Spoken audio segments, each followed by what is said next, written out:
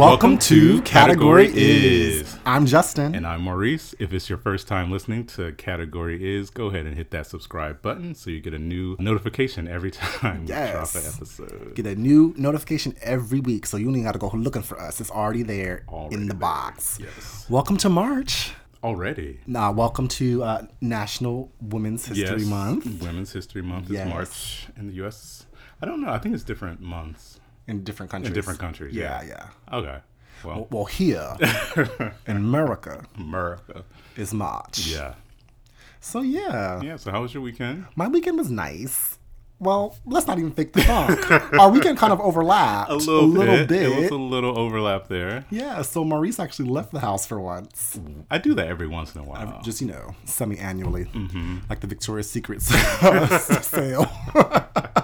It's like once a quarter. Okay, once a quarter. Yeah. Yeah. So, Saturday night, Maurice and I had separate dates, but we were in the same venue. We were. At the Academy of Music for the Alvin Ailey Dance Company. Yes. It was nice. It was a lovely show. It was. I have some concerns, though. We'll get into it. Okay. Shortly. But, it was a beautiful theater. Yeah. For those of you who might not know, Alvin Ailey was a major African-American gay male choreographer and dancer in the 50s, 40s, 50s. 60s. He started his own dance company. Mainly because you couldn't go dance at the white dance companies. Exactly, yeah. And he has created a legacy and a form of contemporary ballet and dance and artistry that has taken over the world. Yeah. And he's really put his position, in the dance community in the world.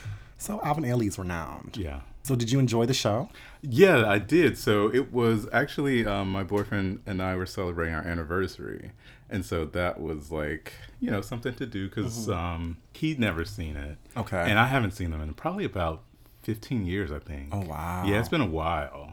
So last time I saw them I was living in Charleston, South Carolina, and they came down to the Gilliard. Yeah, so I saw that they were coming to town. And I was like, oh, perfect.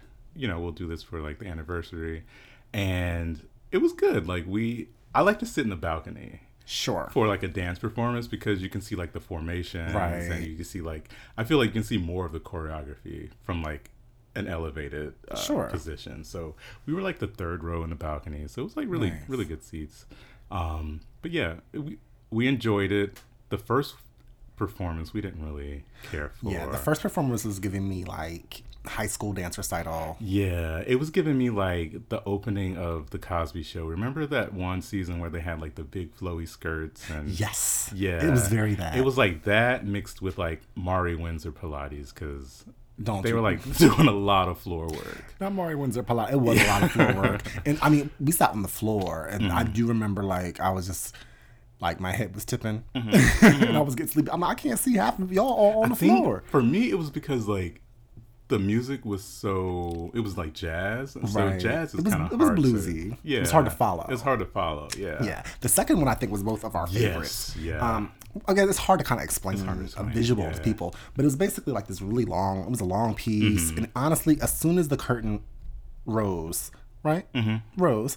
It looked like a Solange. It did. Art installation performance piece. I was like, is Solange about to come out on the stage? Because how albums just dropped. It did, yeah. But we'll get to that. But it was like basically like I interpreted it to be all about time and it was like mechanics and it was super like the ticking of a clock and the movement of time and trying to manipulate time, go back in time, hold on to time. Yeah. It was so good. It actually made me cry. It was really good. Yeah. It was good. Like I really did like the synchronization of the music and the choreography. It was giving me like marching band and step show at the same time. Yes. It was awesome. And I also like to go to the Alvin Ailey to see the sights. In the first dance, the men had on like painting sacks and palazzo pants. I mean, they just look like... And one dude looked like a janitor because he had on them coveralls. Yeah, they were covered from head to toe. I mean, it was not what I was there for. No. I want to see you in your little nude colored panties hopping all over the stage. But in the second act, they did take off their shirts. Well, all but one. I don't know. One of them didn't. Yeah, he needed to keep that on. He did. No, he did. Let's not be mean, though. Yeah. Let's not be sizes. Okay, he was still up there trying to get height like the others. Yeah. But I mean, it was nice, and then it was like it ended. Well, there was a small They little did Ella. like an Ella Fitzgerald. Ella Fitzgerald. That was like a really good part. It was comedic. Yeah, it was funny. cute. Yeah, and it was short too. And then they ended with Revelations, which is like original 1960. It's 1960. It's like the signature Alvin Ailey.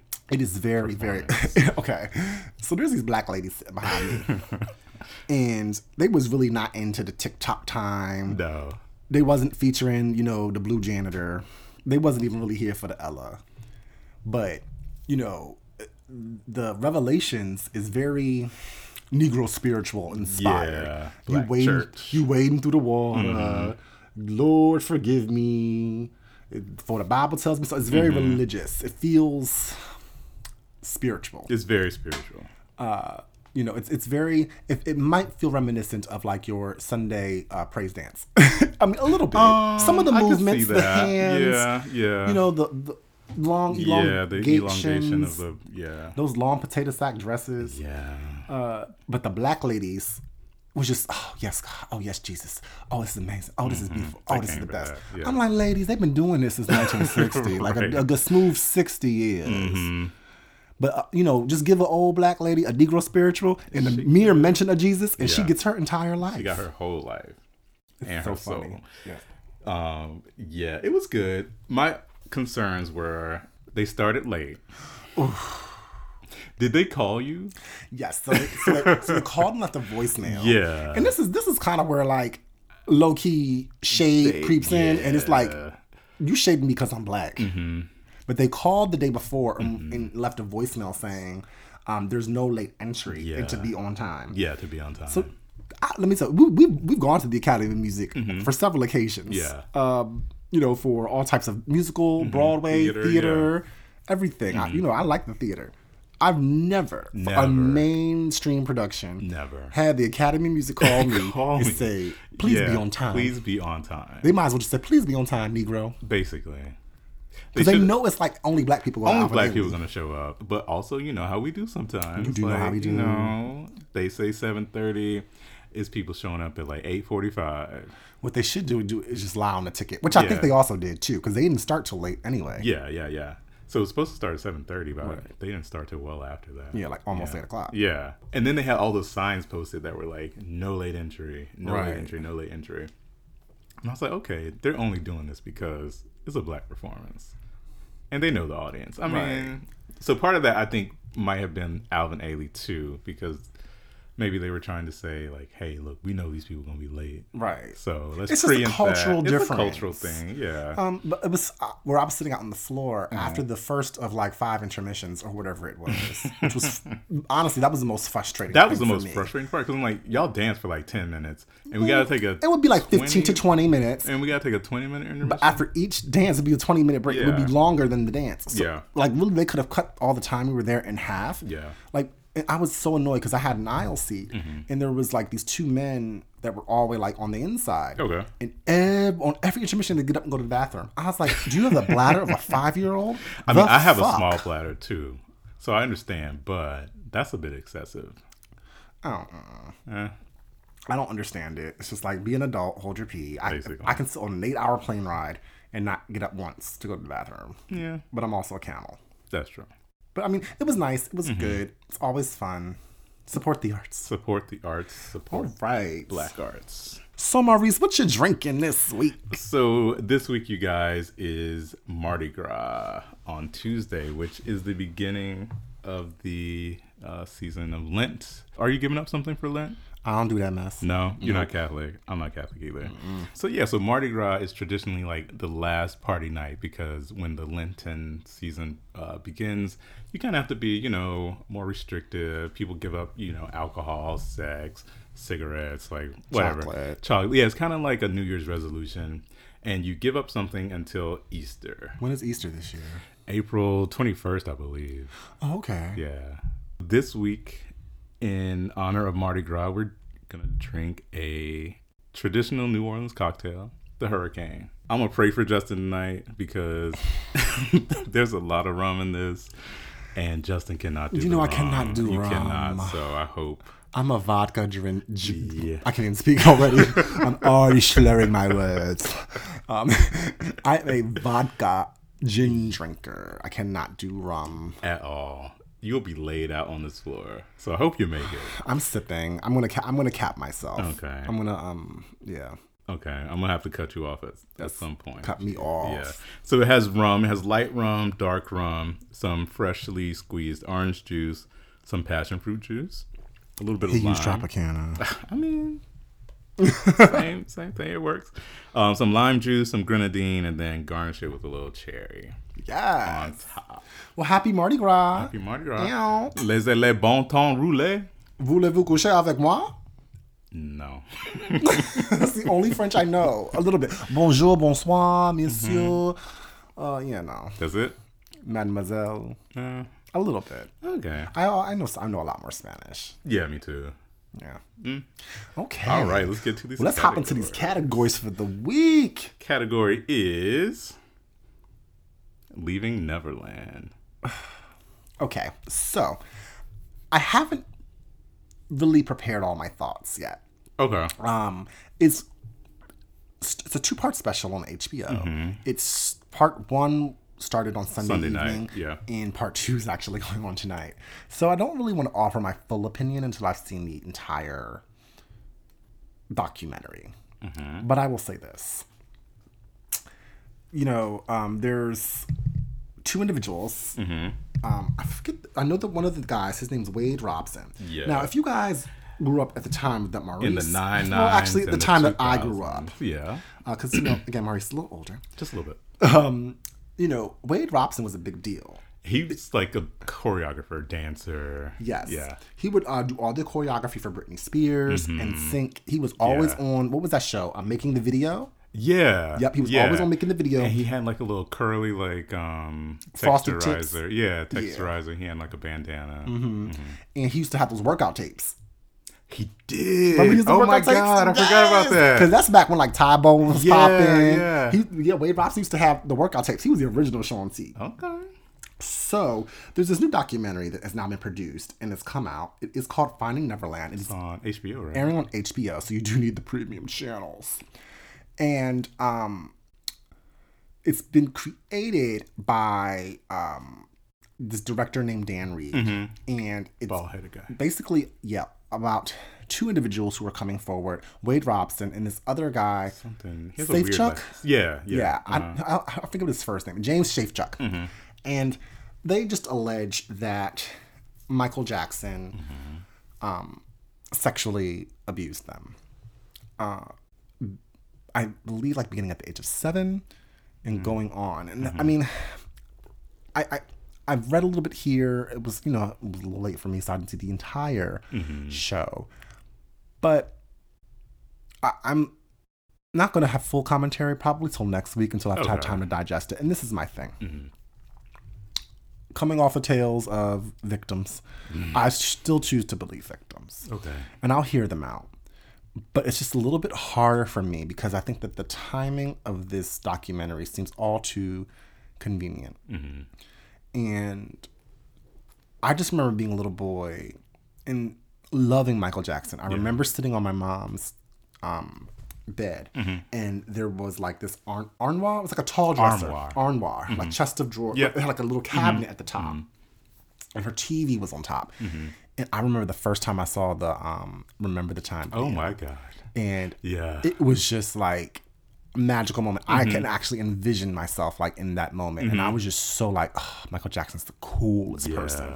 That video was epic. Then I just remember like being young and not young enough to understand, Right. but kind of always hearing that Michael Jackson was weird. I just felt like it had always, at least during my time, you know, I mean, I was more eccentric. It wasn't like weird. For me, I felt like people always felt like Michael Jackson was weird. I always remember people talking about him dyeing his skin color, his nose falling off. He had. I do always remember the allegations about the children stuff, even when I was a kid. I vividly remember that. And then like, do you remember Bubbles? I remember Blanket, like when he put Blanket over the railing. Like there was always this. Bubbles was a chimpanzee. Okay, no, I don't remember Bubbles. Okay. But like there was always this like controversy with Michael Jackson, and the messaging that was sent to me as a young child was that he was strange, weird, and odd, but deeply beloved. And in the juxtaposition, it's like, how do people love this person who clearly has all these problems, right? Okay. But I think I didn't have the full understanding of, at that time when I was really young, I didn't know about the Jackson 5. I didn't know about how beloved Michael was and what a creative genius he was. I understood he was a genius when I watched this Remember the Time video. But just my problem is just like, now it's just convenient. Michael Jackson's been dead for almost a decade. I mean, it'll be a decade this summer. It doesn't seem like yesterday. It does. I remember that day. But it's just, why now? Like, what do you have to benefit from a man who doesn't have the ability to defend himself? Yeah. Now, if he did these things that are true, then okay. But to me, it just seems like a money grab. Yeah. And a defame his name. Yeah. After the grave. He can't defend himself. And that's my issue with it also, because I just feel like they interviewed these kids, you know, back with the whole investigation where he actually settled, I think, out of court with like one of a different guy who's made, you know, similar claims. And it just, to me, just seems like the timing is off and y'all checks have dried up. Like, Wade, you ain't been hot since you were doing the Britney Spears and NSYNC videos. I mean, you were like a judge or something on So You Think You Can Dance, but that was even a long time ago. Right. I don't even know what this other guy did or does. We don't even know how. Yeah, and so then, you know, they're making all these allegations and they're so hurt and so, you know, feeling so bad about what Michael did to them, but then they don't place any accountability on their parents. Right. Like, if Michael was doing these things to you, how did you even get in that place? Right. And like that's a lot of the commentary and feedback I've seen from other celebrities who are commenting, at least in defense of Michael Jackson. They're saying like, well, you know, who leaves a 7-year-old alone with a grown man? Especially a grown man who, like, yes, Michael Jackson's beloved, but everyone knew he was kind of off or a little odd or a little strange. Okay. You know, like what grown man runs around thinking he's a little boy? That's not normal, right? You can call it eccentric. Yeah. But I'm not leaving my 7-year-old child with anyone. Okay. And like in the documentary, it talks about how like it was systematic and organized. And at first there'd be a suite, and the child would stay in the suite with the parents, and Michael Jackson would be in the next room. Then the kid would stay in the room with Michael Jackson. Then the parents would stay down the hall, and they would further remove. Yeah, or he would send the parents on a trip. Right. And then the one kid would stay, and it was just like. But this is my thing, right? Because, and again, I'm not attacking anyone who's the victim of sexual abuse. It's a horrible thing. Child molestation is horrible, horrible, horrible. Like beyond. Yeah. And I'm not in defense of that. And if Michael Jackson did these things, then I think that we need to, I believe that even posthumously, we can have a discussion about it if these things happened. I don't think so. I do. But I don't like the way that this documentary is going about it, because I feel like the documentary isn't being as transparent. It's very, and not that documentaries they do have their point of view, but you do want to find some balance, because when you present with balance, you do kind of show more authenticity. Where this documentary seems like it has a clear agenda. One-sided, and the timing, all of that. But like even something that like I read in some of the reviews and in the interviews for the documentary was that Wade Robson was like, "Oh, I didn't know until I was like well into my 30s that what me and Michael Jackson was doing was wrong." What? And that gave me great pause, because I mean, as a child, I think a lot of parents, that's a concern for them. It's not like a cheap concern, but like I think most parents kind of have a talk with their child, like, did anyone touch you in your privates? Did anyone touch you your here? no place? Your and they kind of interview and children will tell. You know, I understand that sometimes abusers will manipulate and put the fear of God into children, but like I think that if, as alleged, Wade Robson was being sexually abused, and he said it was like, they got graphic. They were like, it was, I mean, everything. But my thing is, I think that he would know that was wrong well before his 30s. Yeah. Probably like towards his late teens when he would be beginning to, probably even before that. Because then I read that in specifically, I think Wade Robson's case, is that his mom kind of soften the boundaries with him. Like, there was talk where she kind of admitted that she talked to him about, this is okay. Like, if he does this, this is fine. Like, if he touches you there, don't say anything. And, she had a lot more to gain in this, because they don't really talk about, in the articles that I read, about how these people profited off of, this alleged, abuse agreement or whatever they call it. I don't know what they call it. But, like, they got cars, they got trips, they got diamonds, they got money. So they're essentially pimping out their children. Essentially. And so Wade Robson's mom actually got a visa, a resident visa, to stay in the United States. And so, like, you moved your whole family here based off of all this stuff. So I think, I mean, it's all tragic and sad. Yeah. And I feel like, if these things really did happen, I feel horrible for the victims of it. And I think that, I'm sure that Michael Jackson, if he did do these things, he had systems and structures in place to protect him and to insulate him. Mm-hmm. But the fact of the matter is that, this man is gone. He's been gone for a decade. And I don't know what the victims have to gain. Mm-hmm. Actually, I feel like bringing this up in this way, in this matter, actually creates more trauma. Yeah. Yeah. And, it re-victimizes them. And I think that because we're in such a different place culturally, than where we were in the early 90s. I don't think that, like, this documentary is even needed for a social message either. It just doesn't seem necessary. Yeah, it doesn't seem necessary. And again, this man is dead. Like, he can't defend any of these claims. Right. And, so it does seem one-sided. And we do live in this victim believing culture that whatever they say is going to be believed by somebody. Right. And so if they are making it up, that's horrible. And I just think that, I just question why now it seems like you just want the money, you want the HBO check, and it just seems not right. And Oprah, girl. Okay, well, are you upset with Oprah for taking this? A little, yeah, okay. A little bit. Well, you know what? I kind of have, maybe I'm naive, but it's probably more so wishful thinking.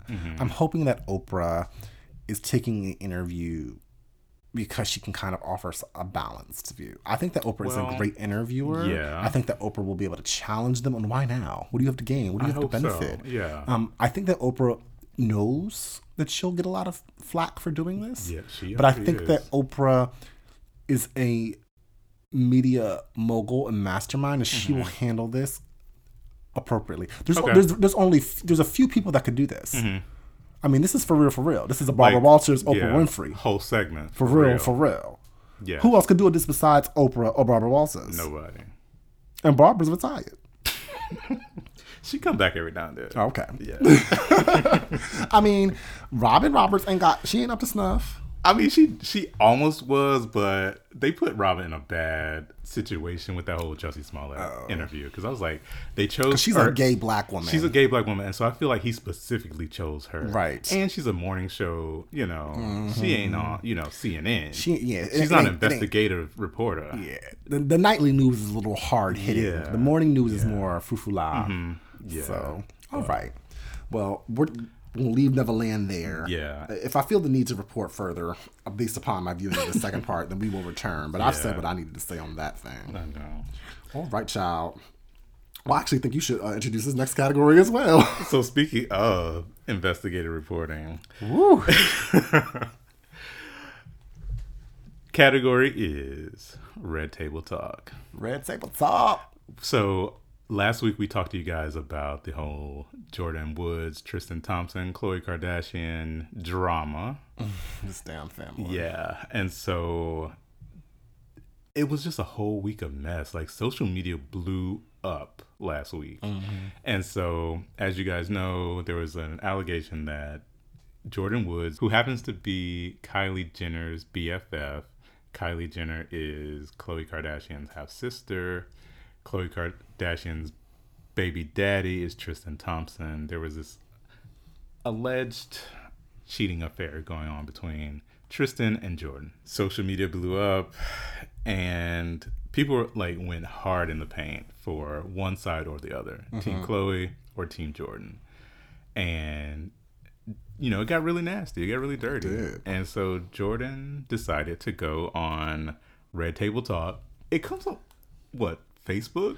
It's on Facebook TV. I didn't even know they had like TV. I didn't really know. I know that the IGTV and the Facebook TV things are happening. Okay. I feel like there's a transition to the digital social media platforms.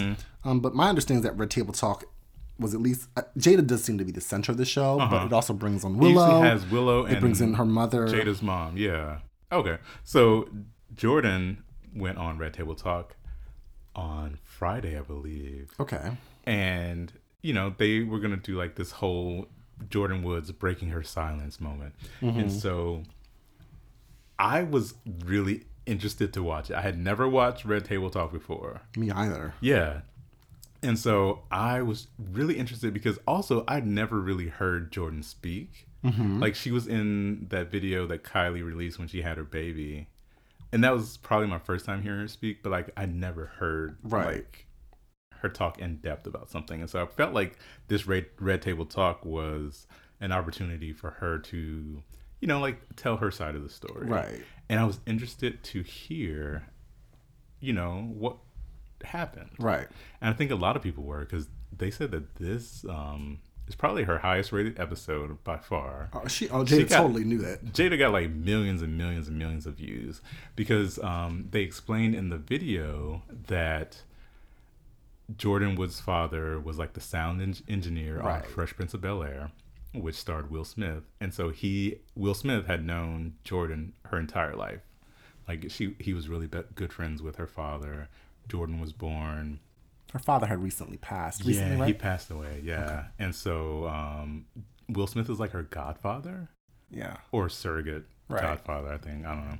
And so anyway, she's been really entrenched in the Smith family as well because she is the same age as Jaden, who was Jada Pinkett Smith and Will Smith's son. And Kylie's ex-boyfriend. Really? Yeah, Jaden Smith dated Kylie for a little hot second. Oh, okay. Well, I mean, I thought he was into boys, but that's a whole other category. Yeah. So then Jaden was the one who introduced Kylie and Jordyn, and then they hit it off and became BFFs. Right. They've been BFFs for a number of years. So Jordyn decides, you know, she feels comfortable with Jada. She wants to get her side of the story out.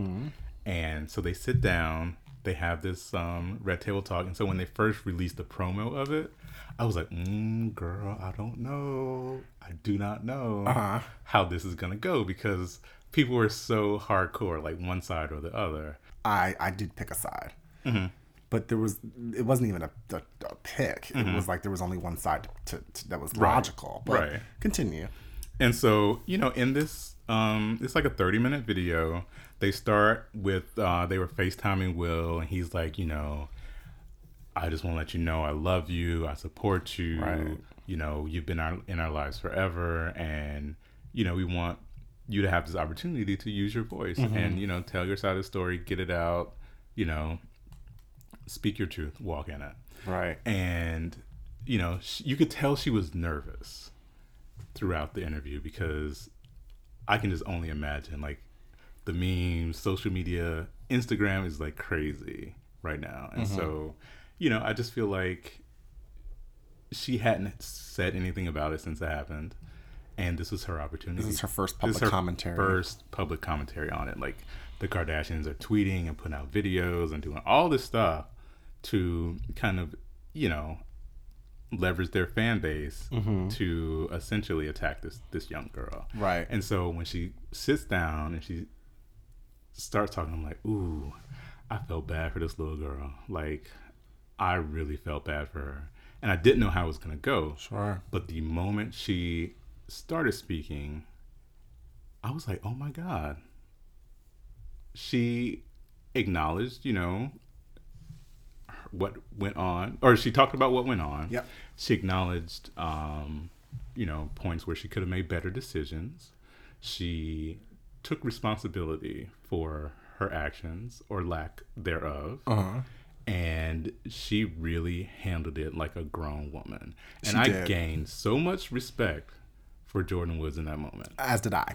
I'm looking at you in a whole new light right now. But I think that she handled it beautifully. Yeah. And she handled it with maturity and grace and dignity. Well beyond her years. Yeah. And well beyond that of Khloe Kardashian. Well, we're going to talk about that in a second. Because she's just a trash bucket to me. I mean... But we'll get back to that. I took a lot away from it. Mm-hmm. I think that she was media trained, Mm-hmm. but this is a big deal Mm-hmm. in the pop culture. Yeah. I mean, in the grand scheme of like actual real life, this matters. Not much. Not much. Yeah. But, you know, pop culture in the world which we live, this Instagram world, this media internet world, this is a huge scandal Huge of deal, the yeah. year. I mean, And it's only March. and it's only March. Yeah. It was like, this is a February thing. Yeah. You know, and that fucked up ass Black History Month we had. Thank you, Jussie Smollett, for that. You fucked it all the way up. I thought that she handled it very well. But the thing is that I believed her. Yeah. But for me, basically, I'm just going to give a quick recitation of the facts. Yeah. She was out at the club, being young in LA. Everybody, it's the after party. You know, they go to somebody's house. They hop all in the driver's car. They go to somebody's house. They get there. She's like, oh, snap, this is Tristan's house. Okay, cool. I know him. I know him. I'd rather be at his place than someone else's. Right. They all up in the place, drinking, partying, cool. He's sitting on the couch. She's sitting on the arm of the couch. She throws his legs over his legs, you know, and everything's cool. She's there till 7 a.m. She goes. She's like, I need to leave. The sun's coming up. And then she goes to leave, and he kisses her on the lips. Yeah. And then she leaves. And then the next day, she talks to Chloe, Courtney. No, Chloe and Kylie. Chloe and Kylie, sorry. And Kylie's asking her all these questions. What's going on? What happened? No, Chloe was asking her. I don't know. Chloe asking her all these questions. And then Jordan just like, nah, it was cool. It was whatever. And she didn't say anything. Right. Honestly, when I found out that all of this was over a fucking peck on the mouth. On the mouth. I was over it. And I felt like we had all been hoodwinked and bamboozled. No, I don't think so. I think... But it's so stupid that I think that it actually is what happened. Yeah. Because it doesn't seem... No one will go through the lengths to make up something so lame. Right. You know? Like, again, I'm not trying to bring Jussie back into it. But, like, his shit was so over the top. Because your imagination is so active, you do too much. Yeah. Like, this was so below anything I expected. Yeah. I was like, well, then it must be real because this is really lame. It's really lame. It was. This is some middle school it drama. Was yeah. I was going to say high school, but it was middle school. And so, yeah, like, in the interview, she did drop some bombs that were a little bit subtle, but maybe not. So she called Tristan Chloe's ex, and she was like, baby daddy. So I think Tristan and Chloe haven't been together for a while. Well, to me, that was also confusing because I texted you before I watched the interview, and I was like, well, wait. Well, how come Jordan was at a party that Chloe didn't know about? And you were like, because it was at Jordan's. And I didn't, I'm thinking that, I thought they lived together. At Tristan's, yeah. So if I'm your boyfriend and I am coming into town, why am I not staying at your place? Right.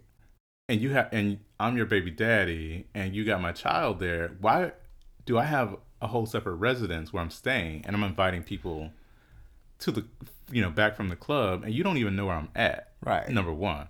Number two, when she said she spoke to Chloe the morning after, Chloe was asking her who was there, what was going on, and she was like telling Chloe. So Jordan's telling Chloe, I mean, there were girls there. He wasn't all up on them. I mean, it was cool or whatever, but she didn't tell Chloe that Tristan kissed her.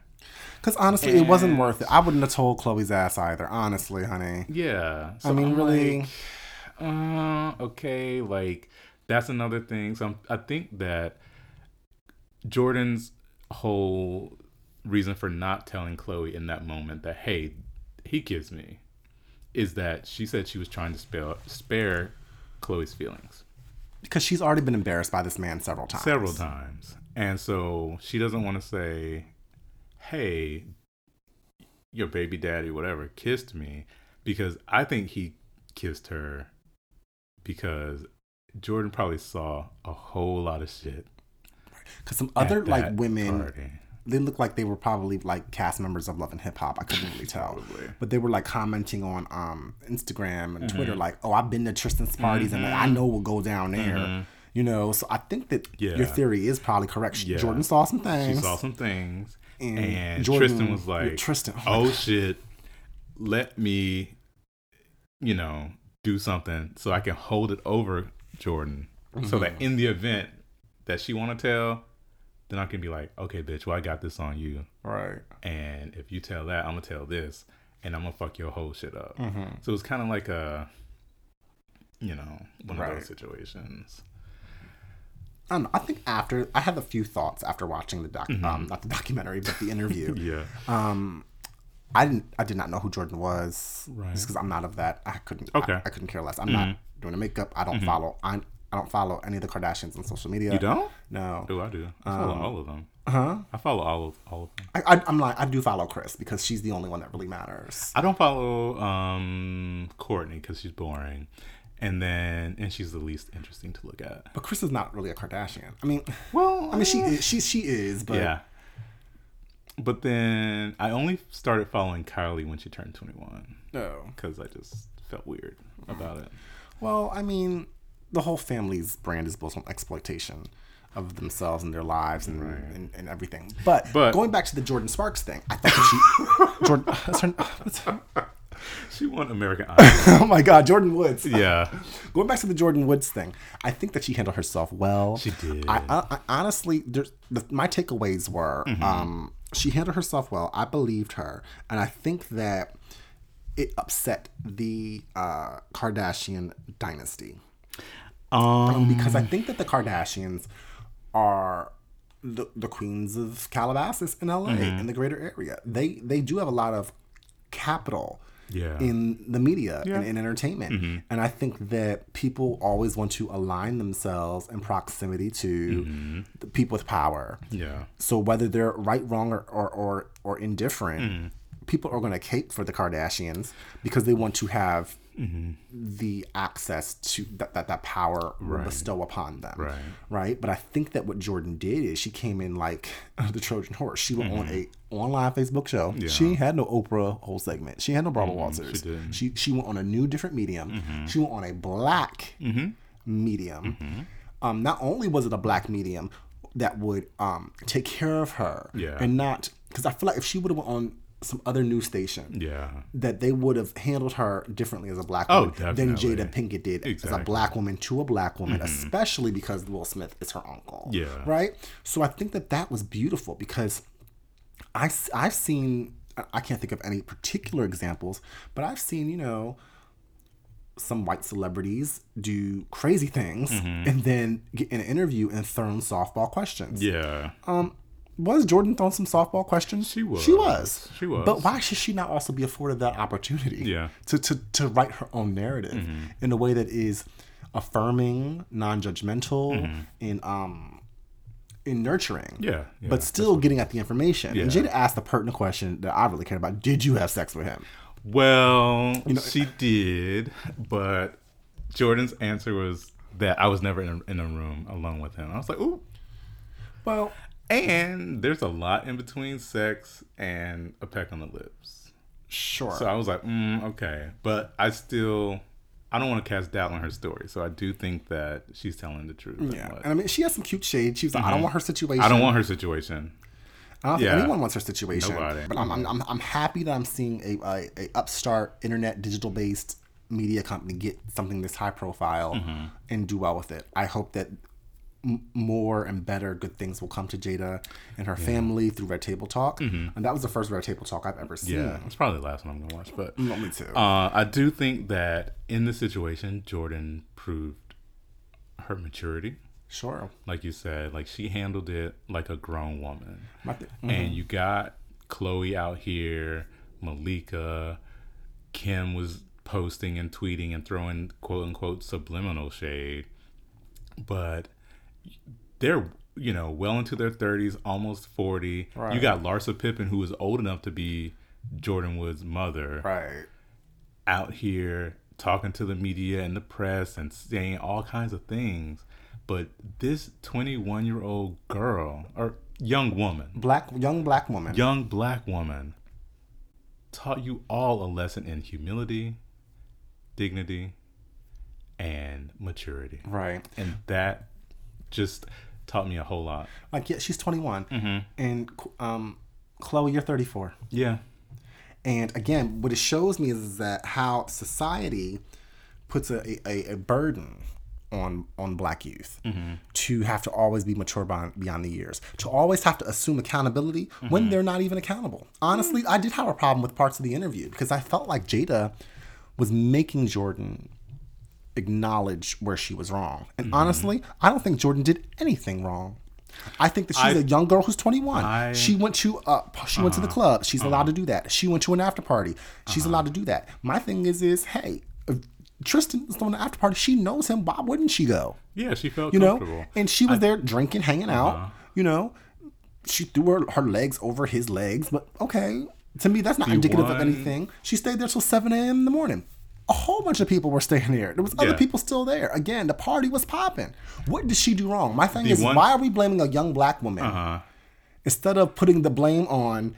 He acted upon her. Yeah. Tristan kissed her. Yeah. She didn't kiss him back. See what I'm saying? Like, black women are disregarded and everything's put on them. Chloe, a 34-year-old woman, does not have to acknowledge that where she went wrong, that her predicament is of her own doing. I don't feel bad for Chloe whatsoever. Well, not at all. I'm going to challenge you here because I do think the one thing, and this is the one thing I think Jordan did wrong in this. She said she talked to Chloe and Kylie the next day. Right. And she said she did not tell them about that kiss. Right. And I feel like that's where she went wrong because that not telling them, the entire truth is where everything kind of snowballed. Yeah. And it looked like, okay, well, you're not telling me this. Why not? And so, my perception, she probably knows that family better than we do, right? But my perception that they're a treacherous family. They're treacherous people. And they're not nice. And I think that her telling, if she would have told them the very next day, it would have been no different than if she would have just kept it and tried to die down. And again, I think that she really was trying to save Chloe. And I believe that she was trying to save and spare Chloe's feelings. But when you tell the truth, you only have to tell it one time. And your reaction to my truth has nothing to do with me. It has everything to do with how your previous experiences have informed your reaction. Right.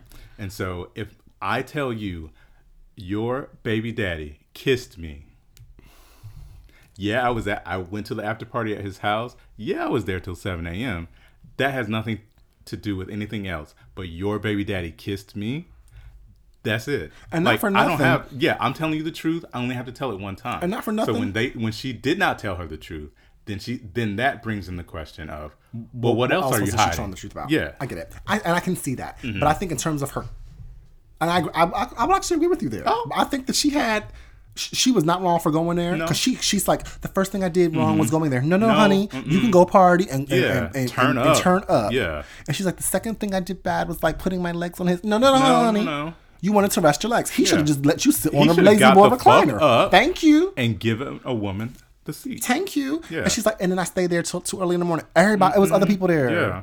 Again, you did nothing wrong, sweetheart. You did nothing wrong because, again, why should she have to accept accountability for just being a normal person? She's a young black girl. She can't be out here doing what everyone else does because it's different implications. And that is the problem, the difference of expectation. Why does Chloe have higher expectations of her little sister's best friend than she does of the man who puts his penis in her and gave her a baby? Think about that, bitch. Yeah. And I do think, Chloe, it was a little bit. Because, I don't like her. And not for nothing, I think that Chloe played herself. Because you know what, Chloe? Not for nothing, I think that you were a favorite among the black community. She was. I think that you kind of had a little bit of clout because she seemed the most real. And we also pitied you because you were a little ugly. But I was going to say thick, but... But no, I can say it. Oh. I mean, she a little Miss Piggy in the face. Stop. But what I'm saying is I think that this family has a history, time and again, of doing shit. And then when this shit comes back to them, now it's a problem. They can exploit black people and they can put black people in bad positions. You know what I'm saying? But then they want to be absolved. My thing is, she came out the gate on Twitter. Jordan tore apart my family. You're the reason. You're the reason my family's not together. No, honey, your family was broken before your water broke. Okay. Oh, bloop. Child, your family was broke before the fucking sperm even hit the egg. Don't try to act brand new out here. True. Like, claim accountability for your shit. There was a clear accountability issue, and Tristan was not being held accountable. And that's a part of the toxic masculinity. But not for nothing. It is, but I also feel like Chloe was in her feelings. And I do understand that. No, but Jordan didn't get the chance to be in her feelings. Black people can never be in their feelings. And that's the part of the problem. Honestly, she didn't have the chance to be in her feelings. She was. And Chloe should have been happy it was Jordan, honestly. Exactly. Not for nothing. She should have been happy it was Jordan because Jordan, if it hadn't been Jordan, it would have went further. And the reason that she was all up in Jordan's face the next day asking about what was going on is because she knew what the hell was going on. She already knew, yeah, and that's the thing. And so she played herself. She played herself, but I feel like there's multiple levels to it because I do feel like Jordan, because she does have such a history with this family, I do feel like she was trying to spare Chloe's feelings. So you damned if you do, you damned if you don't. Yeah, and so that's why I would have told the truth, like right then and there. Like, look, girl, you know, you like my sister. This is what happened. I think the most telling part of the whole interview was when Jada asked, "Have you talked to Kylie?" Because Kylie's her best friend, right? And I think she said, "I talked to Kylie right before I came here." So I think that they'll be okay, right? Because you know, given all of the circumstances of like their family and their relationships and all the stuff they already knew about this Tristan guy, right? Like, I think they'll be okay. Like, Chloe has been in her feelings for a while, and Black Twitter got her all the way together. And so, I think on Saturday, she came out with, listen, you know, I was, you know, in my feelings. And I feel like she's allowed to feel that for a certain amount of time. She'll come to her senses, which I think she's already starting to. But no, I disagree. No, she's allowed to be in her feelings. But what she is not allowed to do, and what is not right of her to do, is to, as a 34-year-old woman, come at this 21-year-old Black woman like that. Right, and I think she learned her lesson. And it's not cool. It's not. Because my thing is she doesn't understand the real implications that has emotionally on this young girl. And that's another thing. And this is probably the best. And it's exploitative and it's fucked up. It is. And this is the biggest thing I took from that interview is when Jordan said that she had people, you know, coming at her on social media, and she had people texting her, or not even texting her, just like posting on social media about the situation. And she's like, I thought you were my friend. And she said that you had my number. You could call me. You could have sent me a mean text, but you chose to post online about me. Right. And I feel like for Jordan, this is a big lesson. And she's learned who you can and cannot trust. Because you know what, culturally too, I think Black people, we grow up a certain way. Your mother always say, you know, don't be putting our business out in the street. Out in the streets. What happens in our house stays in our house. And if you want to settle something, you settle it privately. Yeah. But you have to understand, the Kardashians as a family have created their empire and earned their fame by exploiting every single thing that happens in their life. Right. You know? But and again, like, for me, like when Kim was robbed in Paris, that's so tragic. And I would never, I was so sad. I cried for her. I was like, that's just horrible. And when people were like making costumes about it and joking it, I was like, that's not cool. Because this woman was seriously in a real violent situation where she could have lost her life, right? That's too far. But you know, like, and they are real people. But it's just like, I think they're so used to running to social media and casting their drama and their dirty laundry, where I think culturally Black people, we don't put our dirty laundry out there. Right. We keep it very tight and close. And if we got a beef, we gonna handle it behind closed doors. Yeah. You know? Yeah. So I think that, and then Chloe's like, well, you could have called me, Jordan. And Jordan's like, I did try to reach out to you. What are you talking about? Yeah. And I think that, but Jordan knew who she was dealing with. Yeah. And she had to use the medium of the Red Table Talk. And I think that the public consensus following it was just like, I think the people really do believe her. The people are for Jordan. Team Jordan, justice for Jordan is the new hashtag. And I do think that this is going to be a big life lesson for her. And it's going to teach her a lot of things about just human nature. And I do think that she's going to look at these people who were making these comments and posting these tweets and doing all this stuff. She's going to look at them a lot differently. And I think that give it a few months. I think that she and Kylie are going to be fine. Sure. I think that eventually, you know, like she said, there would probably be some boundary issues with Chloe. Sure. But I think they'll be fine. I just think that, girl, you getting tens for the week because you handled it like a real bitch. Right. And like a grown woman, and you know, you did the damn thing. And I think that coming out of that interview, the entire world, or Black Twitter specifically, has a whole different appreciation and respect for you. I know that I do. Yeah. Because you know what? It also didn't feel like she felt authentic. She felt genuine. She still had the best. She's even throughout the entire course of the interview and defending herself and trying to absolve herself. She still had their best interest at heart. Yeah. And that shows loyalty. Because she could have dragged if she really wanted to, right? Really wanted to. But it was just, I don't think that's in her heart or her spirit. Yeah. She ain't no Black China. We all saw what it was with Black China, right? You know what I'm saying? Like, Jordan, if she was a certain type of chick, she could have tried to spin this into her own reaction, her own opportunity. But I really think that she did care about them. She was, it was genuine, it was real. Yeah. And not for nothing, I also noticed a difference in the Jenner children versus the Kardashian children. Yes. I think that because the Kardashian girls are kind of the ones who propelled them into this fame, right? The three, Khloe, Kourtney and Kim. Yeah, more so Kim. They were the ones that kind of like really propelled the family earlier on, because the other ones were really tiny. Yeah, they were young when it first happened or came on the scene. So I think that the younger ones are a little bit more accustomed to the lifestyle and the fame, and they're not as caught up in keeping up with the Kardashians. Okay. Because they're not Kardashians. Because they're not Kardashians, but they still, they grew up in the lifestyle.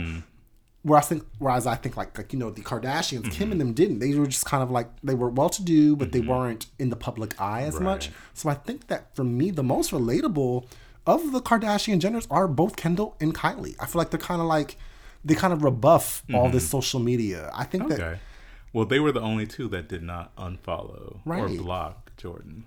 Right. Well, I think like with the other Kardashians, it's this formula and it's this bullying, and I think that that's kind of trending out. Yeah. Kim needs to understand like their time's done. Sunset, soon. Girl. It's sunset, honey. Yeah. It's sunset. Yes. I also heard another interesting theory is that Khloe is in talks to be the next Bachelorette. Oh, bitch, please. Next. Thank you, next. And so they're trying to, you know, use this whole thing to... Are you serious? That's what I heard. Now the creator or director or somebody of the Bachelorette... So they're going to have all black contestants? Probably. And so the creator or whoever, producer or whatever of The Bachelor on ABC, he and Khloe did kind of go back and forth on Twitter about something or whatever. I don't know, it was a whole big thing. But yeah, I think that Khloe and Tristan were not together. And then this situation happened, and then Khloe got in her feelings about it, and then she was like, I was betrayed. So then my question is, I wanted to ask you about this. She betrayed herself. But I wanted to ask you about this. Like, what is betrayal? Betrayal, it depends. Betrayal is circumstantial. Okay. But to me, betrayal is when I have a connection and bond with someone, and there is a clearly defined expectation due to the role or the nature of our relationship. Okay. And betrayal to me is when someone does something so egregious and hurtful that we cannot mend or reconcile the harm. Like it's irreconcilable. We cannot mend the harm that they've caused. There's no coming back from that. And the part again that kills me for this is all of this for a peck on the lips. Right. You know? That's it? You know? Now, if Jordan was walking around here talking about she was pregnant with Tristan's baby, then I'd be like, okay. Yeah. Now, that's betrayal. That's a betrayal. But it's like, come on, sis. All right. Okay, well, I'm done with that. Yeah. All right, child. Well, next category is music. You love your music here. You know, I love my music. We don't talk too much about music. But one of my faves, she's one of my secret faves, is none other than Solange, Solo Angel. You gotta give her full name, girl. Solange Piaget Knowles, bitch. Piaget, I didn't know that. Piaget. You didn't know that? I did not know that. I'll get on your Wikipedia, girl. Okay, child. But you know, I'm one of those bougie blacks that likes brunch, that likes art museums, and likes Solange. You know, I think there is a certain segment of the black zennials that like Solange. Now, don't get me wrong. I always prefer Solange to Beyonce. Yeah. Well, that's because you're a hater. I love Beyonce, but to me, to try to compare them is just incomprehensible. Different. Yeah, they're so different. You don't compare them. I love both of the Knowles children. What Beyonce does is she's great at, but I think that Solange made the strategic and artistic decision to kind of differentiate herself from Beyonce. Right. But I think the okey doke is that, not for nothing, I think that Beyonce gains a lot of her inspiration and artistic ideas from Solange. Yeah, I can see that. The Beyonce, Lemonade would not have happened without Solange. Point blank period. I say that. Lemonade would not have happened without Solange. Okay, I can see that. The imagery, the styling. Solange is very artistic in that way. And being a bougie black, I like her stuff. Now, this album I've been playing when I get home a lot. And for me, it is a good album. Okay. It is not for everyone. It is art. Okay. It has about it has a lot of tracks. It's got a lot of tracks. It's like almost 20 tracks. But I kind of appreciate it because it is kind of an ode, if you will, to Janet Jackson, because there's a lot of interludes. Okay. And if you know anything about Janet Jackson, or at least to me, one of the most important top 5 albums in my life is Janet Jackson. Which one? Guess. Velvet Rope? Yes. Okay. The Velvet Rope is one of the most important albums for me. And in that album, there's a lot of interludes. So there's a lot of interludes in this album. But the entire album, from beginning to end, flows. You kind of you don't know where the song ends and the next one begins. I like that, yeah. And I really like that. And I think that there's a couple standout songs that I really do appreciate. But the thing I always like about Solange is that she has this high art approach to it, right? And it's not accessible for everyone because some people really just don't understand it. But it's not meant for you to understand. I think that it is a little bit more intellectual. It's a little bit more subversive. Okay. But that's what she does, and she does it very well. She does, yeah. And it's not kitschy. Her music is very political. It's very personal. I think that overall it's a really good album. Okay. But it is not her best work. I do think that she, for me, at this point, because I'm still sitting with it, it's not better than A Seat at the Table. Okay. I think that what she did with this second project, and it's not this second project, but again, because I'm not trying to discount her earlier albums, you know, Solange and the Hadley Street Dreams. Yeah. Because that was her work and that was a part of her artistic development.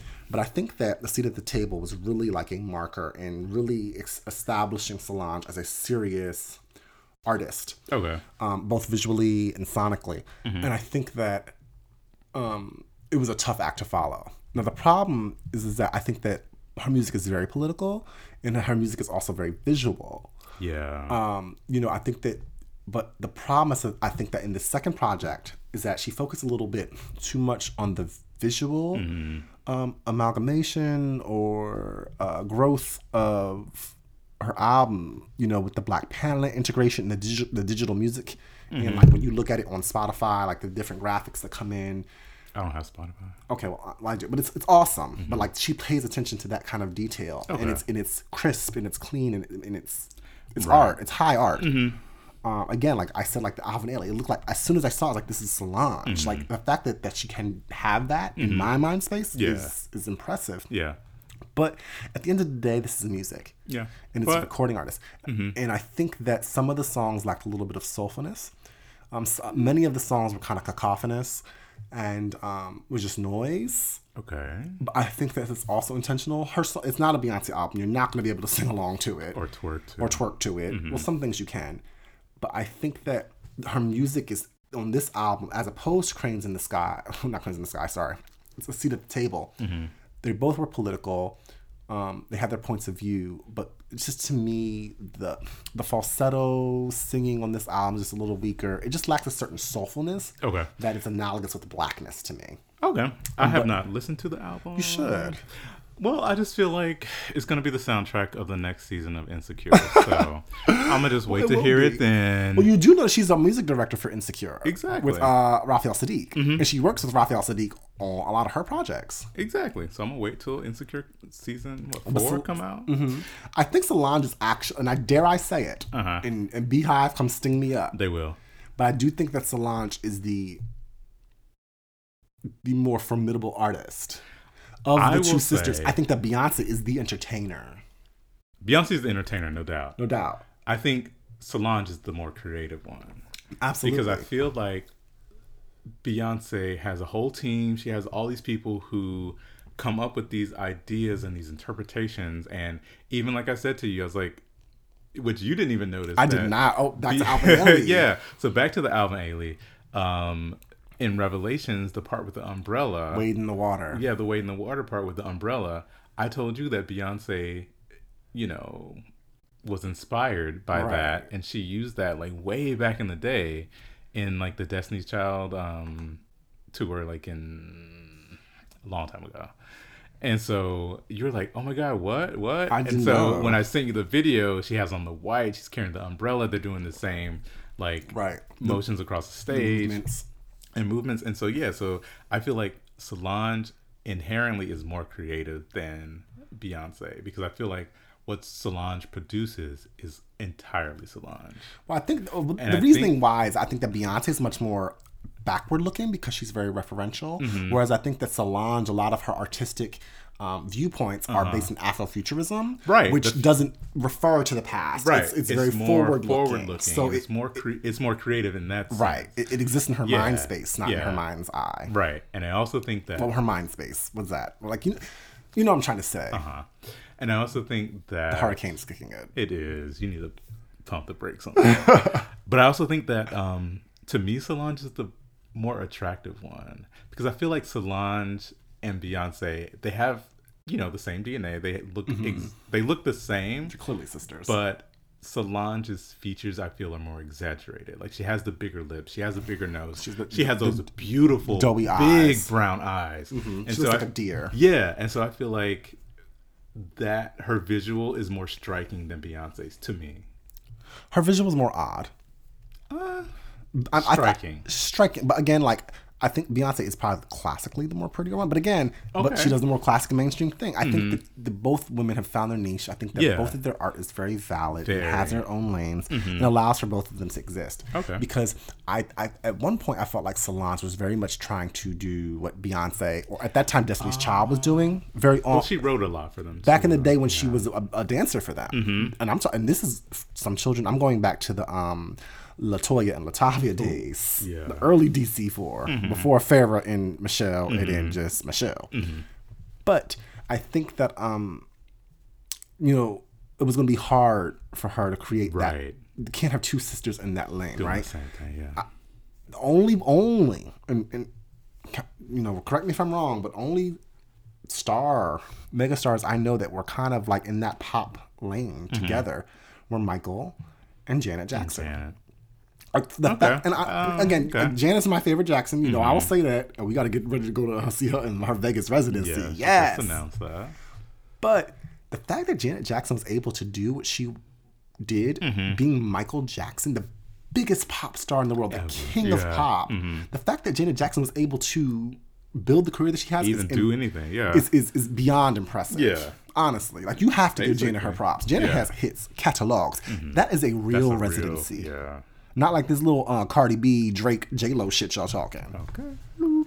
But congratulations to Solange. Yes. It's a nice album, but to me, it still does not top Seat at the Table. And Cranes in the Sky. Again, I know I was having this conversation with someone else. There's certain artists where I feel like they have their best song, and it happens at certain points in their career. Right. And they just can't undo it. For example, Britney Spears. Correct me if I'm wrong. Okay. Britney Spears' best song is Toxic. Britney Spears will never have a better song than Toxic. Hit Me Baby one more time. Oh, better song or more. A better song. Okay. Toxic is Britney Spears' best song. Where's the lie? Where's the lie? It's one of them. But come on. Like most recognizable? Or... Most recognizable, most commercial success, best written, best to dance to when you get out on the floor. That's a lot of different categories. I mean, come on. Like, that's her best song. Okay, but... like... So with Solange and... I just want to have one more example. Ariana Grande. Thank You Next is her best song. Ever? Yeah. I mean, I don't see her outdoing it in the near future. She got a new coffee coming out at Starbucks. What? Yes, girl. Get you a cloud something. It's called a cloud espresso or something. Latte. You got to get in a grande size? Yes. Yes. I have a grande. Gotta get a grande Ariana. Right. Yes. Oh my gosh. But again, Cranes in the Sky, I think that it was a masterpiece for Solange. I don't to me, there's no song on this album that is better than Cranes in the Sky. So, Seat at the Table or When I Get Home, which one's better? They're both really impressive works of art. A Seat at the Table. Okay. Speaking of someone who needs to have a seat, that takes us to our next category. Ooh. Wendy Williams, honey. Oh, child. Why ain't she been sitting on her back at her house? Basically. Laid up for the past month? Yes. Aunt Wendy has been on Sick and Shut In for like almost 50 days. Since Christmas time, right? Yeah. Child. Well, I thought that she was... Oh, that's more than 50 days then. It's been a while. It's been a long time. Honestly, I think with, Aunt Wendy... She got a lot going on. She does. Once she had that at Halloween time when she did the whole faint and drop in the Statue of Liberty. That was like 2 years ago. But still, I think that since then, that's when like speculation started kind of raising. Because then they're like... Is she back on the cocaine? Right. And Hot Topics, she would like be slurring her words. She always does though. But then she would also like lose her train of thought. And then they brought up that gay black guy, the producer, and they gave him a little booth. And he basically... Really? He was like I don't know what his name is. But he was a producer on the show. He's a black gay guy. He had glasses. He's like a little bit darker than my complexion, short hair. But he would like, they brought him out and gave him like a little station. And whenever Wendy would like, couldn't keep up, he would kind of like pick up for her. Like the dude on Ellen? I don't fuck with Ellen. Okay. But like he would like move the show along. Yeah. There's a guy on Ellen who kind of does the same. But I feel like with Wendy, she has like that earpiece in, so I think they're talking to her in the ear. Right. And she pauses. She always has these awkward pauses. So I think she's listening to what they're saying in the ear. Right. And then she'll like say what they tell her. Right. And so that's, goes back to her background because she's from radio. And so she's used to just being on the air with some headphones and just talking. But, when you have the people talking to you in your ear, she's like, wait, what are you saying? Okay, I have to say that? Oh, right. Okay. Awkward pause. Which I get. I think that a lot of people just found that the timing of this was convenient because of the whole private investigator that was following her husband for a year when he had a house down the street with his whole mistress. Yeah, didn't have a baby. They surely did. And it's like Wendy, you talk and you drag everybody else. But how come you're not a Hot Topic? But I think it's unfair for people to expect her to make herself a hot topic. Like, no one's going to talk. Else hot topic. But no one is going to air their own dirty laundry. But here's the thing. She should have. And so you front the bad. Pretty much. You control the narrative. Yeah, you control the narrative. And so can't no other bitch read you with your own tea. Like, if she went out there and said, this is what it is. My husband got a whole nother mistress. I'm good with it. Because she kept saying today, I still got my ring on. Bitch. That ring don't mean shit. You still got them two big silicone titties in the heart of a bob. Looking like your back hurt. It does. Oh, she should have came back with a reduction. Yeah. And that ring is gaudy, by the way. Gaudy. But she's a big woman, so she needs a big rock. Her hand can handle it, believe me. But it's gaudy at the same time. But she ain't got no dainty hand. No. She's a big lady. Yeah. She looked like a man, too. But, don't do that. Okay. I mean, she has harsh lines. Features. I would kill for her jawline. Her rant today, because it was a rant, because she was talking about all this random shit. Like, she was talking about the sun and then how many doctors she has. Right. And then her vertigo. Her Graves' disease. Her how much she works out each day. And she was like, I work out 2 hours a day. I was like, and you ain't lost no weight. She had lost weight since the show first started. She said she hasn't gained a pound. I mean, all her weight is in her breasts. Like, she's like a rail. She got like 1,200 cc's in each boob. She need to go on botched. She does, because that can't be. Yeah, it's not healthy. You think it's under the muscle? I think it's on top. It's probably on top, silicone, high profile. That means it projects out further. Right. We watch a lot of botched. Okay. But it's a lot that you were trying to not say in all of that. Like, you should have just... had your red table talk moment and just spoke the entire truth. Because now people are still looking at you like, what was you talking about? Like, what were you saying? And all that over trash ass Kevin. And it's like, I think there's people, she's talked about her drug abuse and, and just to give you guys some history, I grew up in the South Jersey area. Wendy used to do the radio here in Philly, up on off of the Broad and Red Line Road. Was that up there? Red Line Road? Up on Jenkintown. I think it's Red Lion. Red Lion Road. Yeah, it was a studio up there. Yeah. And I'll never forget. You guys can YouTube it. It's an infamous interview where she interviews Whitney Houston. Oh my God. Yes. And I remember driving and hearing that interview live.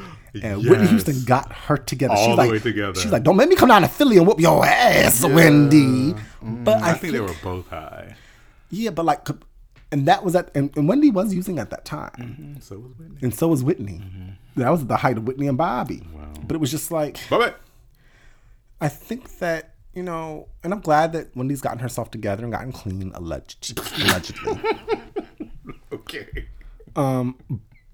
But I think that, you know, she's been harsh to people. Because sometimes, you know, I get that she's in entertainment news and reporting, but she takes it a little far. Way too You know, far and a lot of people, you know, now we say, how you doing? But the how you doing was a derogatory thing to start with Wendy D. And Wendy can be, she started in radio in a very nasty place. And I'm not hating for her because she's gotten to mainstream success. She has a television show. Yeah, and she's, you know, she's a daytime girl. I'm happy for her.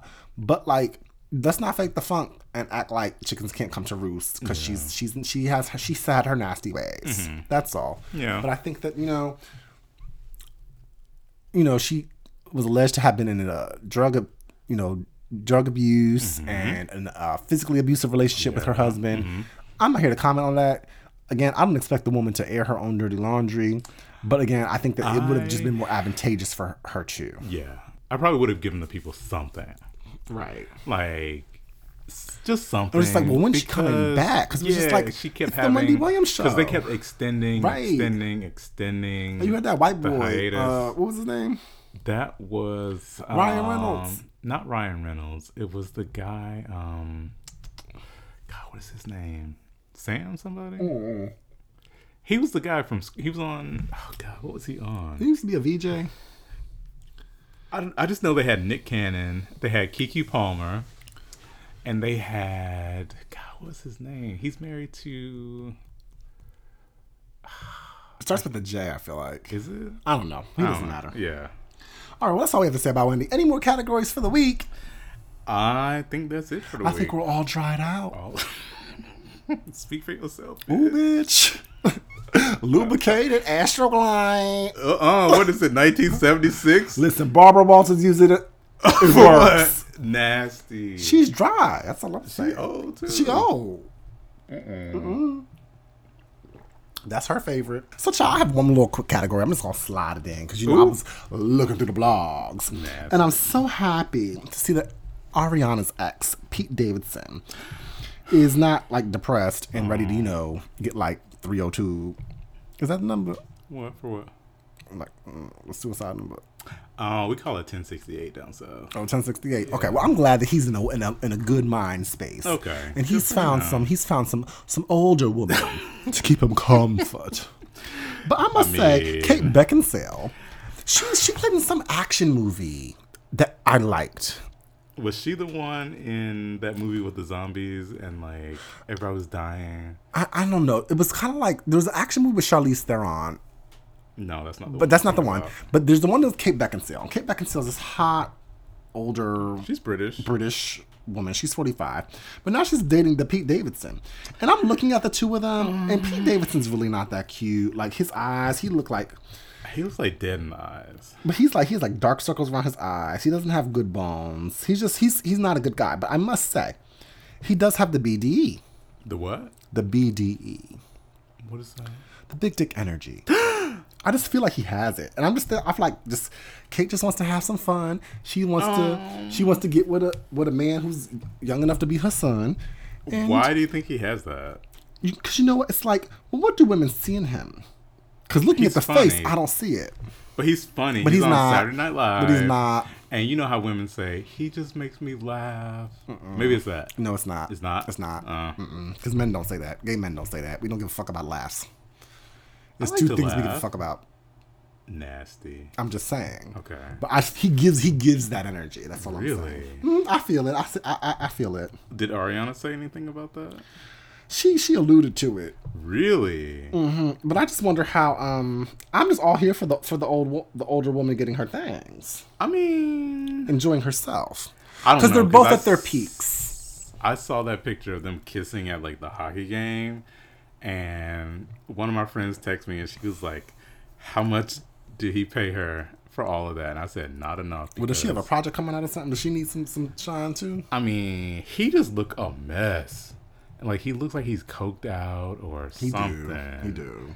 And I'm just like, Kate Beckinsale, I know you're not popping like that anymore, so maybe you trying to, up your profile with this, but maybe.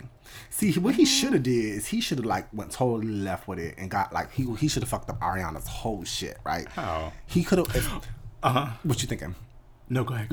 See, I'm thinking he should have went with like Yara Shahidi, but see, Yara ain't gonna go for that. Yara ain't going for that. Yara ain't going for that, right? But Yara is like, I'm thinking he would have probably, it would have been a mind fuck to Ariana if he would have hooked up with like this fly, young, hip black chick. No, but again, Yara ain't for she is not here for it. She at Harvard. She's like babysitting Malia, and she is. But you see where I'm coming from. Ariana would have been in her feelings. She'd have been fucked all the way. Well, you know she's trying to get back with Big Sean. Is she? Yeah, you ain't seen them in the car? Mm-mm. Yeah, so they met up at like the recording studio. Really? Yes, and they was like driving off together and stuff. And it was right after Big Sean broke up with the groceries girl. What girl? Janae Eikos. Her. Janae Eiko. Yeah, that one. And so they just broke up, so they on the rebound, and she mentioned him in the song. Because if you noticed in the Thank You Next video, she had like that burn book. Mm-hmm. And so she had Big Sean's picture, and she was like, something, something, something. But then the last line on his page was like, he could still get it. Oh, really? Yeah. Oh, I did not notice that. You didn't peep that? No. Yeah, so I think that she wins, like, if she getting back with Big Sean, because the people say that Big Sean is Big Sean, if you know what I'm saying. I don't receive that. No? Mm-mm. I can see that. And I'm a good gauger of these things. That's all. All right. Well, that was Category Is. Let's get into I said what I said. So my I said what I said for this week is based off of a little what happened this weekend. So I think I told you guys in the beginning that it was me and my boyfriend's anniversary weekend. And so I'm a planner, and I try to plan out like, the entire night to like heighten the experience and, just make it a night, make an event out of it, if you will. And so like I bought the tickets for Alvin Ailey like probably like a month or so in advance. And then I was like, okay, I'm trying to figure out logistically, like, let's, go to dinner, let's plan, like make it a whole night, like find a restaurant, really nice restaurant in the area within walking distance. And so, we can like have a meal, walk to the theater, and it'll be this, right experience. I just go to Open Table because that's the easiest thing. You go online, it's convenient. You go on the app, you make a reservation, and this is like a month in advance, so it's like plenty of time for these restaurants not to be booked up. And so the restaurant I wanted to go to, when I got on Open Table, it was like, this restaurant does not participate in Open Table, blah, blah, blah, blah, blah. And I'm like, wait, I can't make a reservation online? The time comes, I forget. Oh, I have to call now. Oh, wait, I have to wait until they open. They don't open till 5. Okay, I'm coming home from work. I'm driving. Like, it was just like too much. And so I forget. And I'm just like, okay, well, I say what I said is like, I think that all restaurants should have an online reservation capability. Absolutely. Because it's convenient. It doesn't have to be through Open Table. Even if you have it through their own website. Like something. Like, you should be able to not have to wait until they open and then call. Because they don't answer the phone ever. They don't ever answer the phone. They're busy. Like, the hostess is like on Instagram, not paying attention. And it's just like, I don't like dealing with people. Right. Like, I don't deal with the cashiers. I like a cash. I like you want a an cash automated list. process. Yeah. And so it's just like, it's simple. Go on your phone. It's much less overhead because you don't have to have someone like waiting. Right. And then it's so much more convenient for the patron. Sure. Yeah. But there's certain like restaurants, like if you want Zahav, you have to call like 60 days before. Yeah. First thing in the morning. So and like get in. I did my birthday last summer at Zahav, which is this James Beard Award winning Israeli restaurant here in Philadelphia. And no lie, I had to wait until midnight. Yes. In April, because they don't open the reservation until 2 months before. So you got to wait 60 days before. So in April, I had to wait up till midnight. And my boyfriend's like, what are you doing? Like, why are you up so late? And I'm like, I'm trying to get this reservation for my birthday. He's like, your birthday is like months from now. Like, what are you doing? And so, you know, that was a whole nother thing. That's a lot of work. Yeah. But yeah, I mean, I get it. I hear you. Because I'm a reservation bitch. I'm like, I go to lunch with bitches. I'm like, do we have a reservation? I don't wait. I don't, especially I don't like to wait. A lot of these restaurants in Philly, and I think just most cities, don't take reservations for brunch. Yeah, because they want to build that hype. Yeah, and it's like they want people waiting outside. Let me tell you, line down the street. I'm not waiting. I don't give a damn if Jesus Christ himself is serving me pancakes. I'm not waiting for nobody and nowhere. I need me a reservation. I need me to be seated down. And also, what I hate the restaurants do too is when you go to a place and you might not have a reservation, or even when you do have a reservation, it happened to me, not so much when I do have a reservation, but I've been told at certain busy places, they'll be like, you're at the table for 2 hours. Bitch, no. What you're not going to do is rush me. Because I want to do the full 9-course tasting menu. Yeah, that happened to me once, and they were like, don't rush me. We're going to need this table an hour and a half. Can you be gone by then? I was like, can your kitchen get the food out fast enough? Okay. Don't rush me. Yeah. And that's what I hate. It's like, that's an American thing. Like when you go to Europe, you get the table a smooth, like if you go to dinner at 8 o'clock, they're not rushing you. That's your table That's all your night. table all night. Yeah. And you sit and you sit and you sit. But also their waiters make a livable wage. These waiters are working on tips. They're trying to turn the table. It's a whole different thing. But all right, okay. Well, and I said what I said. Yes. Well, my I said what I said goes to a somewhat heated topic, and I'm getting a little bit political. Because there's been some discussions in the upcoming and very, very early onset 2020 presidential race. Right. And I just want to be clear that there's a certain topic that's gaining a lot of traction and discussion early on. And the topic is centered around reparations. If you go back to a couple weeks ago, you will know that Marianne Williamson announced her candidacy. And she started off her platform with saying that all descendants of slaves are entitled to reparations. And again, I loved it because I'm bad at math. And she said 10 billion over 10 years. Once I divided that by the amount of African-American families. Where is she getting this 10 billion from, first of all? Well, I mean, there's money somewhere, right? It's not going to go to the military. It's not going to go into the Space Force. Have you heard about Trump's Space Force bullshit? I don't listen to anything he says. Oh, the Space Force is the most ridiculous thing, but we'll talk about that at a later date. But she wants to give people, black or descendants of African slaves, which I'm not sure how she'll figure that out. Like 23andMe, you get 20, girl, get on 23andMe, Ancestry, submit your shit, put it up on Facebook. Yeah. Okay, you get a quarter, you get 50%. Yeah. I mean, it's just a mess because then everybody's gonna come out the woodwork being a descendant all of a sudden. Bye. America gonna be having fucking, our population is 330 million. We'll end up having 500 million descendants of slaves. Come on, right? Because it's always great to be black when there's a benefit. Okay. But I mean, never mind. What? Don't say it. You remember that thing on Chappelle's show when he was like, "Everybody want to be a nigga, but nobody want to be a nigga." No, that's true. That is awesome, and that is applicable. But what I'm saying is that I'm noticing that Marianne Williamson led her campaign platform with reparations. Yeah. But then once Maurice assisted me with the math, I found out there was only $270 per black family per year, which would only be $2,700 over the course of 10 years. Yes. It would not even be adjusted for inflation. That's insulting. Yeah. It's very insulting. She tried it. It's disgusting. Yeah. Because, again, I think that this country, like Wells Fargo Bank, major institutions, major, wealth has been generated by the fact that this country has benefited through the exploitation of free labor and through the use of black bodies to gain wealth. Like Kardashians? Let's not go there. Because I could go there if you want me to. No thanks. But we ain't, I mean, I don't think the people really trying to listen that much longer. Okay. But I think that like that really put this country and certain peoples in this country in an advantage. And to say that that's only worth $2,700 today, that's not going to make a difference in my life. And that's not going to recuperate the differences. So that was really insulting.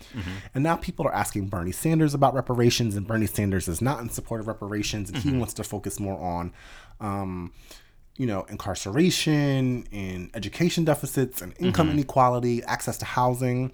I know that Julian Castro has come forward saying that reparations should be given. Girl. But again, I don't want reparations to be given just to say it was been done. Like, it needs to be a real repentance. And honestly, I don't think that America could give reparations. It would bankrupt the country. Where are they going to get this money in this land from? But to give the actual value, the free labor that this country gained through slave labor for centuries is damn near the GDP. Basically, it would bankrupt the country, right? So it ain't gonna happen. It ain't gonna happen. Ask like Bernie Sanders. Did you say Bernie Sanders? Bernie Sanders, and he's not for it. I'm not for Bernie Sanders anymore. I'm not for Bernie Sanders either. He needs to dismiss himself by. And like, well, I'm not going to ask that someone die, but I mean, he old. I'm going to ask that she go sit down in a wheelchair. But what I'm saying is this: I do support ideologically reparations. I do think that this country needs to make a repentance for its original sin. But I think that there needs to be some repair. But I don't think that it's feasible. So, and again, and like giving of money, not for nothing, and this is not being harsh, but I mean, you can't, if you gave black people something, white people will lose their shit. They will burn this whole shit down over $270 a year, straight up. That's right? True. And it's just like, you have to look at it really honestly. I think that if you wanted to give a tax abatement or moratorium to black people, or if, But personally, my suggestion is that you forgive all of these student loans I have. Boom. That'll make a difference for me, but that's not going to happen, right? So I feel like, not for nothing, I feel like this whole discussion, first of all, it's moot. Because I feel like I'm really frustrated with the Democratic Party. First of all, we got too many motherfuckers throwing their hat in the ring. Yeah. We need to come to this shit united. Yeah. Out like the Bernie, gate. You need to go. Jose, you need to go. But we just need to decide, okay, you're going to be the one motherfucker we riding with. Yeah. And we riding off the jump. We're not giving people too many options to get confused and have debate. Yeah. Because what the liberal Democratic Party does is they defeat themselves with the infighting. Yeah. Because like I said, everybody's trying to be the first something. Right. But we need to learn from the Republicans and be like, well, we just going to do what's good for us. We got white bread, that's it. Boom, done. One choice. Yeah. We going to get behind a dummy. Yeah. At least they have some unification. We could really learn something from that. But we all have to have constant debate and back and forth. If there's too many people with the ring and with their hat in the ring already. Beto about to come out. He did a sit down with Oprah on the podcast the other day. I was just like, girl, and then Biden about to come out. But it's like, when we gonna learn? Well, honestly, if Biden comes out, Biden has my vote. A bitch. What? What happened to Kamala? Bye, girl. I told you straight. No worries. I told you straight up. We can't risk this for another first. We got a black. Be satisfied. That should have sustained y'all Negroes for 20 years. I would like to see a black woman, but it's too much at stake.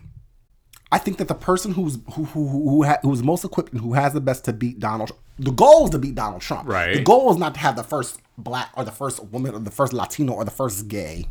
Mr. Buttkiss. His name is a mess. But the goal is to beat Trump. And I'm committed to the goal. And if it takes a white man to get there, then by golly, let's do it. Chap. By golly. But you're black. Just because I'm black don't mean I gotta vote that way. I'm thinking we need to think smart. Right. And again, and I agree, there needs to be some intellectual thought, but right now there are too many people in the ring. There's too many people in the ring. Like, but again, Tulsi, you need to go. All these other women, you need to go. And get a box of dye. A what?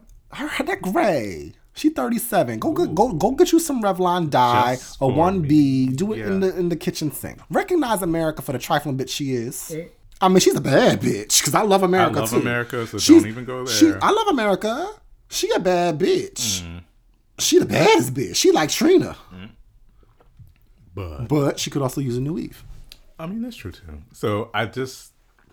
think that using reparations as a political talking point is It's ridiculous futile. because one is not going to happen. It's futile. And then two, you asking Bernie Sanders, you asking Jose Castro, you ask Julian, child. Julian. Sorry. Child, this hurricane La Tormenta is popping up in here. Popping. So you asking Julian Castro, you asking this white chick. One, it's just not going to happen. And to make it a talking point and to say, and to use it pretty much to just pander to the black people, like, oh yeah, I think reparations are great. Like everyone should get them. Like, no. I think that it should happen, but I also am not naive enough to know that it's not going to. So I know that we're wasting our time and this is futile. So let's talk about some real shit. Let's talk about some real things that are going on in this country that you, as a potential president, could alleviate or repair. Don't use it as this talking point to try and pander and get the black people distracted. Don't. Kamala, don't even entertain reparations. Seriously. And Bernie Sanders, you need to go. Yeah, and get a brush. Yeah. All right, well, that's my I said what I said. All right, child. Well, let's get into tens across the board. My tens this week goes to one of my faves. And I think that she is an amazing young woman. And she's a visionary. She's an amazing... Actually, I can't say she's an amazing actress because I've never seen her act. Ooh. But she gives me fashion. Zendaya. No. Okay, so Zendaya has partnered with Tommy Hilfiger now for Tommy Hilfiger at Paris Fashion Week. And this past weekend, she debuted her collaboration line with Tommy Hilfiger. What color wig she had on? Auburn. Okay. And it was a 70s inspired runway. She brought out Beverly Peele, model legend, Pat Cleveland, Canadian model legend. You know Beverly Peele? No. I only know Beverly Johnson. Oh, wait. Yeah, Beverly Johnson's what I meant to say. Oh, so you just start all the way over. The hurricane. Just keep it there. Okay. Beverly Johnson. Sorry, guys. Beverly Johnson was there. Pat Cleveland, Canadian supermodel famedom, was there. Okay. Also, she had Grace Jones. Really? Yes. Strong J, bitch. Strong J, bitch. But pussy. Yes. No? Okay. Well, Grace Jones was there. Grace Jones is 70. Really? Yes, and killed it on the runway, hunty. Oh, wow. Yes. It was bright. It was colorful. The clothes had shape and movement and vibrancy. And she helped to design this capsule collection with Tommy Hilfiger. Really? And I think it's also, back in the day, Tommy Hilfiger had some things with him about some potential racism things. Yeah. But now he brings in this young black woman. Wow. And that could be for his own reasons. Well, she's black. She identifies as black, and that's valid. It depends on the week. But she had 60 black models. They were ranging from ages 18 to 70, and they were ranging from sizes like 0 to 20. So I think that this was a awesome fashion show. It was the height of Paris Fashion Week. It was fun. It centered black women of various shapes, ages, and sizes. And I think that in shades. Okay. She had very dark-skinned women. She had women that... She had one girl, I was like, she's not black, but not on closer looking, because she was very, very pale, and she was like a redhead. She looked like Merida. I know some black redheads. I know a lot of black redheads, too. But, like, it was so, like, just the spectrum. Okay. It was a lot of Latinx women, but Did she have any trans? She might have. Really? I don't know for a fact. Okay, I was going to say, work on that next year, girl. Someone with some structure to their faces. Okay. But again, I think that given the fashion industry, given what we've seen from Gucci, Prada, H&M, everybody from high to low lately and how they be acting, I think that, to me, Zendaya is just a fashion, darling. Okay. She always serves the fashions. I think that she to me is a model. She's stunning. And it was just nice to see her go to Paris, which is, again, New York Fashion Week is still amazing. Yeah. But Paris is Paris. I mean, Paris is always a good idea. Always. Come on. Yes. But, it's Paris. Yeah. And then to center black women. And then it was just inclusive of size and age. Amazing. It was stunning. It was a fun show to watch online. Good for you, Zendaya. So 10 Zendaya, girl. Get you some acting roles coming up. You just had to end my shit on a shady note. I mean, you know what? It could be 10s where we're trying to be nice and you still can't escape the shade. I'm sorry. Oh, it's okay. It's okay. I mean, she was in Spider-Man. She might be the next one. So my 10s this week is going to Miss Jaden Smith. Wait, Will Smith's son? Yeah. Okay. Yeah. So, he had this whole Jordan Woods thing going on. And he was like, I'm going to Flint and I'm going to give them some water. Oh, I did see that. Yeah, so Flint still has this issue with their water. So Jaden Smith went to... People are still dying of like listeria. Yeah. I think a 30-year-old woman died. Really? Mm-hmm, recently. Okay. So he went to First Trinity Missionary Baptist Church in Flint, Michigan. And he debuted this contraption called the Water Box. Okay. It's a portable filtration system, and he wants to give them access to water, and they've been having this water crisis since 2016, I think. So like it's unacceptable. 3 years or so, yeah. And so it's unconscionable. Yeah, and so the church was giving out water like 5 days a week, and so if you look, it's like this. It's literally like this box. Okay. And it has like almost a water fountain on it, and you can like fill up your bottles of water with That's awesome. Yeah, and so good for you, Jaden. Like, put your dress on and work. I really have to commend Will and Jada. I must say that their children seem very well adjusted. And I understand that the Smiths have wealth, fame, and access that affords their children the ability to be such free Black children. Right. But I just hope that we can look to it as a model of what one day could be for all Black children. I can see that. You know what I'm trying to say? Yeah. Like, again, like, I'm not saying everyone needs to like condone their child wearing a dress, but what the fuck's wrong with that? Why not? And I just think that they really allow their children to really just explore and be, and I think they're amazing parents, and it shows through their children to me. I think they are some eccentric parents, and they are allowing their children to be who they are. Right. And I think they are not projecting. Or living vicariously through them. I think they are allowing their children to grow and develop into who they are and who they want to be. And but that's because they're still growing and developing into who they are. Jada even said it during her Jordan Woods talk, Yeah. She's like, girl, I made these mistakes and I still make them, know? Like, it's just, I think it's an approach. But I think a lot of it has to do with Jada. And Will is still so fine. He is not aging. I mean, what serum or potion or lotion did you use? Yeah. He's just, I mean, that's a whole other category. It is, yeah. His child, I mean, he's one of the few that kind of like could get it. Well, not could get it, but it was just like in my youth. That's when I was like, ooh. Like, I remember watching The Fresh Prince of Bel-Air and being attracted to Will Smith. I wasn't attracted to him then. He was but goofy like then. Now, like when he was in Riddick, when he got that ridiculous body. Well, now it's actually thing. Some of the first, Shamar Moore was on that list. Well, I was very attracted to Shamar Malcolm Moore. And Young and the Restless. Yes, Young and the Restless. My mother loved Young and the Restless, and The Bold and the Beautiful. Rest in peace for Christophe John. Yeah, St. John. Neil. But yeah, Shamar Moore was one for me. And another one was Will Smith was one for me, and who was the other? Boris Kodjoe. Well, clearly I have a type. Yes, you do. No. But yeah, Boris was cute. Boris? Yeah, but I think more so now. Like back in the day, I was like, okay, he's just another light-skinned nigga, but don't do that. But he cute. Don't do that. Yeah. All right, child. Well, thank you for joining us to our first March edition, because March is about to get popping. It's your birthday month. Yeah, it's my birthday month. Anyway. What? Nothing. Why? Nothing. Well, we want to just say happy birthday to all the Pisces and these Aquarius. Oh, wait. Our month, we own it. You sound like the Beyonce song.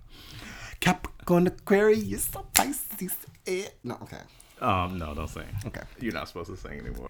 And Maurice and I might be late to the wonders of the World Wide Web that are brought to us through YouTube, Facebook, and the digital medias. But before we came into the studio tonight, we were met with the grace, the honor, the sassiness, and the unique, special, indelible black girl magic that is of this young child at her daycare center. And do we know her name? No. We don't know her name. It's called Little Girl. It's called Little Girl. But Little Girl, wherever you are and wherever you at, don't lose your spirit. At all. And you get an honorary, you get a 10 this week. 10. You get a third 10s. 10. Play the clip. You and Jayla in timeout. Well, let me tell you this, Linda. My name ain't Linda. So you sit right there in timeout, little bad little girl.